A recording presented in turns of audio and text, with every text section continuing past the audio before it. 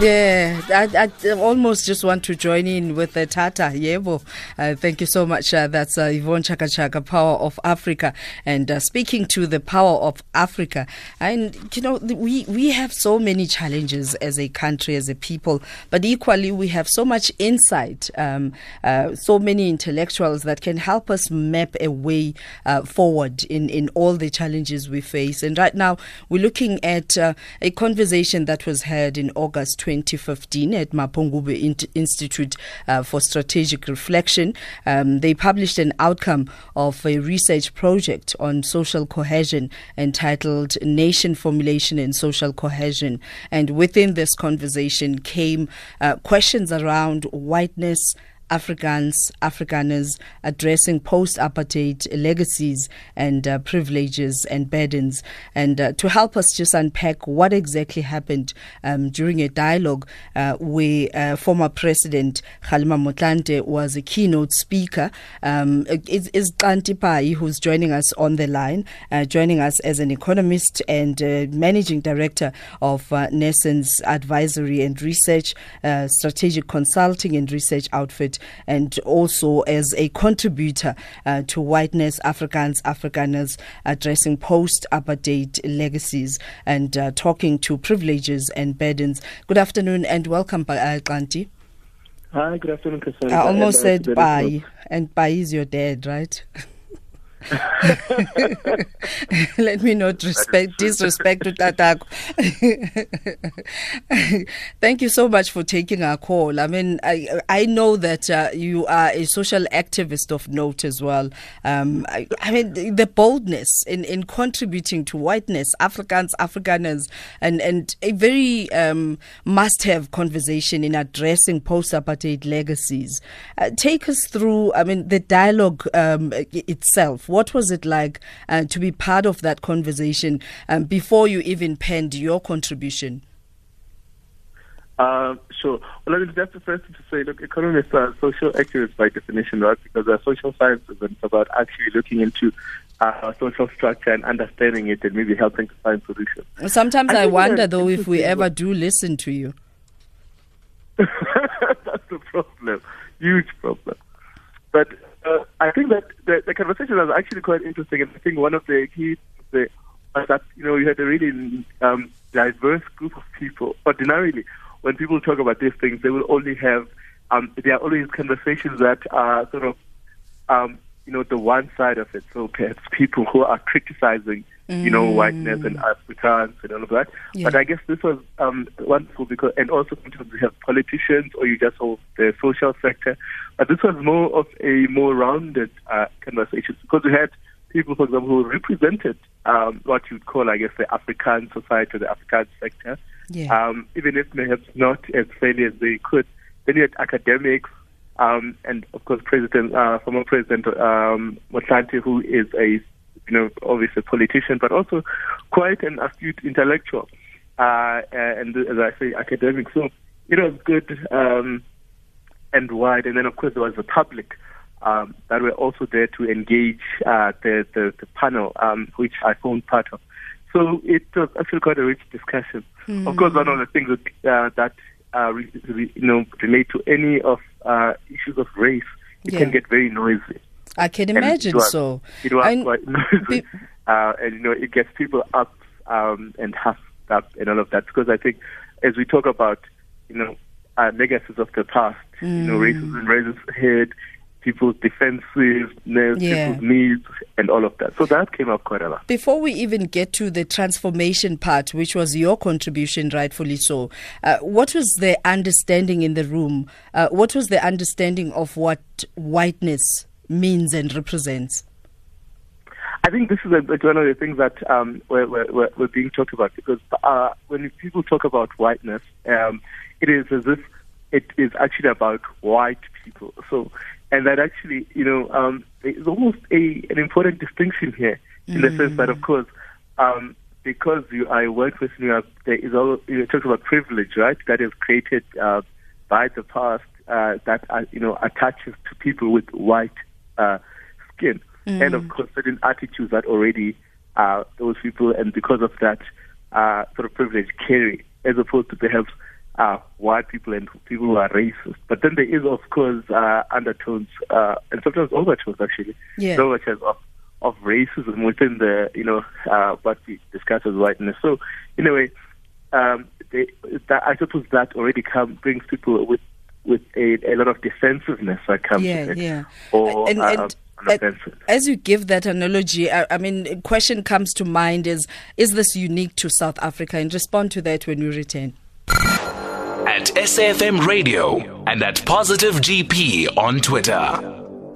And do join us via various social media platforms at SAFM Radio, both on Twitter and Facebook. And you can hashtag SAFM Lifetime Live. And we also welcome your SMSs 40938, charged at 150 per SMS, and WhatsApp voice notes on 0614 104 107. And you can also send me a message at Positive GP. We also welcome your calls on 0891 104 207, talking about a publication about Whiteness, Afrikaners addressing post-Apartheid legacies, privileges and burdens. And joining us right now to look at the transformation part, contributed to the transformation part of this discussion. I mean, many other individuals contributed immensely to this discussion, very important discussion of our time. And amongst the many people was the former President Kgalema Motlanthe, and also inputs from Melissa Steyn, Andre Snell, Mary Barton, Christy van der Westhuizen, Lynette Stenfeld, Bobby Gotzel, Derek Herman, and Ernest Roots. And Xhanti Payi joins us as an economist. Now, Xhanti, is this whiteness definition, and like you say that we almost in our discussions always just place it to just about South Africa. Is it unique to South Africa?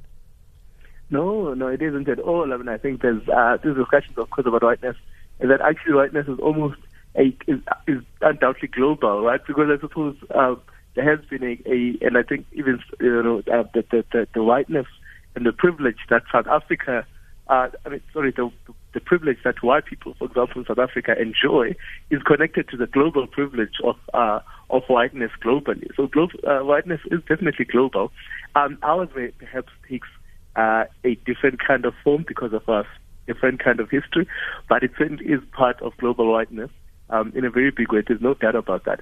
Perhaps an interesting angle would be that, of course, here there's also the language dynamic, which was actually also being looked at with Afrikaans and Afrikaners themselves, and how that also has taken shape because of the important parts of not colonialism alone, but also apartheid that obviously attaches to Afrikaans and Afrikaners, and that privilege, and of course our issues we have as we try the so-called social cohesion. And so those kinds of systems can be very different and represented differently in South Africa, because sometimes they also, you will hear things like, Afrikaners and Afrikaans people will say, we belong here too. Even though we speak Afrikaans, Afrikaans is South African, and we are local, and we are indigenous people, and all of these kinds of things. And so that when we talk about, for example, Europeans, that Afrikaners themselves would not want to be European, so that perhaps they intend to forego the whiteness that comes with being European. But it's not really a real discussion, because whiteness and white people tend to actually be beneficiaries of global whiteness. So it's not a local thing at all, even though I suppose it does have local location. Now, talking to your contribution, where you were talking about the demands of New World, sustains the sins of the old and enables transformation, or disables transformation. So in your analogy, South Africa is known to be amongst the most unequal unequal country in the world. Where is the blockage? Why aren't we moving with the democracy, with so many programs packaged to transform and empower and address some of the social ills of the past? Look, I think that in essence, so when we created inequality, which obviously arose because apartheid and, black people were basically held behind and denied certain things. And we had literally closed South Africa and decided, you know what, South Africa is going to actually attempt, and this was the apartheid government, attempt to actually enable, white people, Afrikaners in particular, and make sure that they get ahead in the world. And for them to get ahead in the world, you'd have to hold back black people. Dispossess them of land, deny them education, deny them as many opportunities as we can so that they stay behind and advance, a particular group. And that was done in a very closed system, right? Because apartheid also had, whether you were building businesses, insurance companies, banks, giving land, farmers, advancing farmers. That system in a closed world worked very well, giving people land, building them houses, making sure that they do well. And then they did really, really well. And then when apartheid ended, and then we were getting into a new society, and then South Africa opened up its borders and it was welcomed back into the world, it meant that there was one group that could participate actually in the global environment, in global house prices, in global trade, because now we can actually export our farm produce, we can export our manufactured goods, we could export our skills, we could do anything, and we can import nice things. When we started to participate in the world, black people had been left behind, and that they couldn't actually participate in the fruits of a democratic open society. And if you try to actually help them to participate with things like maybe try, special skills, education, give them land, try, and all these things that you're saying we've been trying, it now is difficult to do that, right? Because it's an open environment. How can you actually, for example, start with minimum wages when people in the global West will say that minimum wages are going to constrain export, and people here say, but also as we are discussing, for example, land redistribution and all of these things, people say, no. You can't even try and, for example, in our open environment, try to say, well, how about then we also build houses for black people in urban centers? Because now urban land is open for the market, and the government struggles to buy it at market prices, which is a big thing as well about an open market, right? An open market, things become very expensive because you're competing not just with locals, but you're competing with the French and the Americans and Ghanaians who also want to buy the same land, and government finds itself outside of the so-called, willing buyer, willing seller for land and all of these things. So those kinds of constructs now of the new world make it very difficult for us to reverse the old world. And this is the difficulty that government keeps. And so now they're saying, look, we can't use these international principles. But it seems that we're already stuck with our international principles because we said so. The new world has new principles and they are global, and we have to abide by them.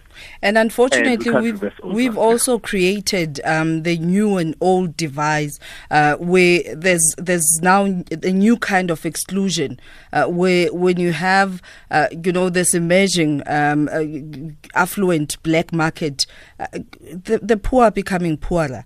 And how do we then bridge that and be able to say we also in the wealth, there's also wealth creation. It's not just about creating transformation spaces. And please respond to that after this news headlines with Utsile Sako.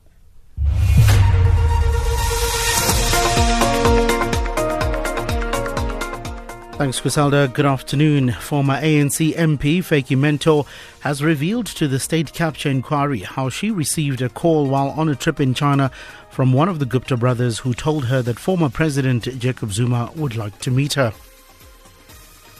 The Limpopo ANC has rebuffed allegations of corruption and power-mongering against its treasurer, Danny Msiza. A widely circulated email alleges that Msiza is behind the 10 municipalities in the province investing with the troubled VBS Mutual Bank. And DA councillor in Nelson Mandela Bay Metro, Victor Manyati, is set to vote against his party in the motion of no confidence in Mayor Ethel Trollip. Details at 2 o'clock. Call Griselda now, 0891 104 207. And we also welcome you joining us on Twitter and Facebook at SAFM Radio and hashtag SAFM Lifetime Live. And SMS 40938. SMS is charged at 150 per SMS. And also your WhatsApp voice notes on 0614 104 107. Joining me on the line is Xhanti Payi, who is an economist and a managing director at Nascence Advisory and Research, a strategy consulting and research outfit. And joining us to talk to a publication on Whiteness, Afrikaners addressing post-apartheid legacies, privileges and burdens, a conversation that is a must-have indeed. Now, how do we then close this gap that as we provide an enabling environment for other parts of our country, other races to emerge, that there seems to be the new and old, there's an exclusion of those who don't have? I think it's an interesting one, because you're saying before the break that, for example, there are some black people, if you think about you and I, we have sort of, have made it somewhat. And in a way, and it creates even a little, some more inequality now within the group. Absolutely. And if you think about it, it's taken a lot, and I think it costs a lot to create a class in this environment. And so now the investment is nearly almost have to double to be able to actually create just a few blacks that actually make it in the world. And we have to find a way to bridge that gap. And I think it's going to take a little bit of bravery from the government, who are actually, but also it's going to take some recognition from the private sector of urgent need to actually face the problems they're facing, so they have to participate. So that not that we just need to suspend sort of the current, the rules of the new world, but that actually the rules of the world must be understood to not just be applied simplistically. That we have to actually lean into a little bit of complexity just in fact and say, well, global prices. Actually, we've got to recognize global prices are not going to be helpful at this stage. How do we find a middle ground? How do we recognize the problems that we face? How to even stomach the pain of redistribution and reform, and that everybody must come to the party. Otherwise, if we trust, that market forces will actually correct it, we are going to be on the wrong side of the of history. And I think in some way, actually, the system itself won't actually be able to hold. Because in any case, we can't participate in the globalized environment with the kind of poverty that we have and the kind of inequality that's growing. It's actually already excluding us. And so we are facing some serious troubles, because people are already talking about the dangers of South Africa as an unequal society. So that people will even see the risks and they'll start to run away from us. That's it. I'm going to ask you, give you a taste of your medicine, the questions that you've put out there on the publication, just to see if you manage to get the answers. That can the social contract of compromise survive, so that there's no losers and only winners? Can we get this? It can't. I think we can't. We really can't. And I think that's the whole point. We've got to do something, and we've got to do it quickly. Otherwise, really, we're going to say collapse. I mean, those tensions that we're seeing, the protests that we're seeing, continually show themselves, are telling us something that we are not paying attention to. And any society that starts to be as tense as ours, and then you see as much conflict as you're starting to see, even in the ground space. People that we think we are sustaining this for, and we're trying to get investment, and we're trying to be competitive, we walk away because they're going to say, look, we are looking at a civil war in there. Let me take my money now rather than to wait until it actually happens. So it is us who are going to have to correct it, and then make the world understand that that's the project we are involved in, and actually ask them to participate. And I think that's a conversation we haven't had to say to investors and to everybody else. You guys have to help participate in this environment, because many of them, in any case, benefited from this. Yeah, but in your assessment, is the environment enabling for us to have that conversation and to just prevent what you term self-destruction? In some ways it is. I know everybody overblames government, but I do think the government has not been. What role are we playing? There hasn't been, but individual business people, individual skilled people are not playing enough of a role to advance, to push, to speak the truth, to speak up. As I say, when you ask the question, so you know what, we have to be those of us who have platforms, of us who've made it, who can actually pull up others, who can actually speak against the system, those who can make a difference, but most importantly, the government who can then lead the process in a much bigger way. It has to be brave enough to take steps that are unpalatable and take us along. And that is probably what is going to Talking about being unpalatable, one of the big questions that were asked, and I'm interested in knowing, because you were there, you got to experience and be part of the dialogue. One of the questions that were asked is, do former colonial settlers, who unlike most of other parts of post-colonial world, have decided in large numbers to make the country their permanent home, as we know of Afrikaners, deserve equal recognition as members of an emerging nation? And I think this is an important question, because what actually appeared to, there was up a forum there, and I think there was also solidarity.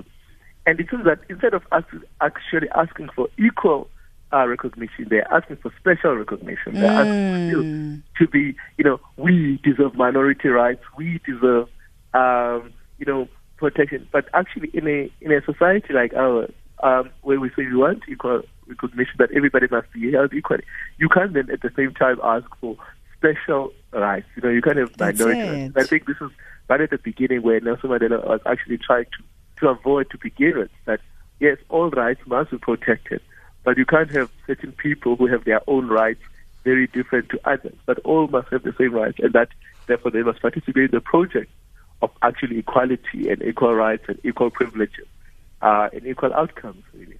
So where to from here in conclusion? What were your conclusions in terms of transformation?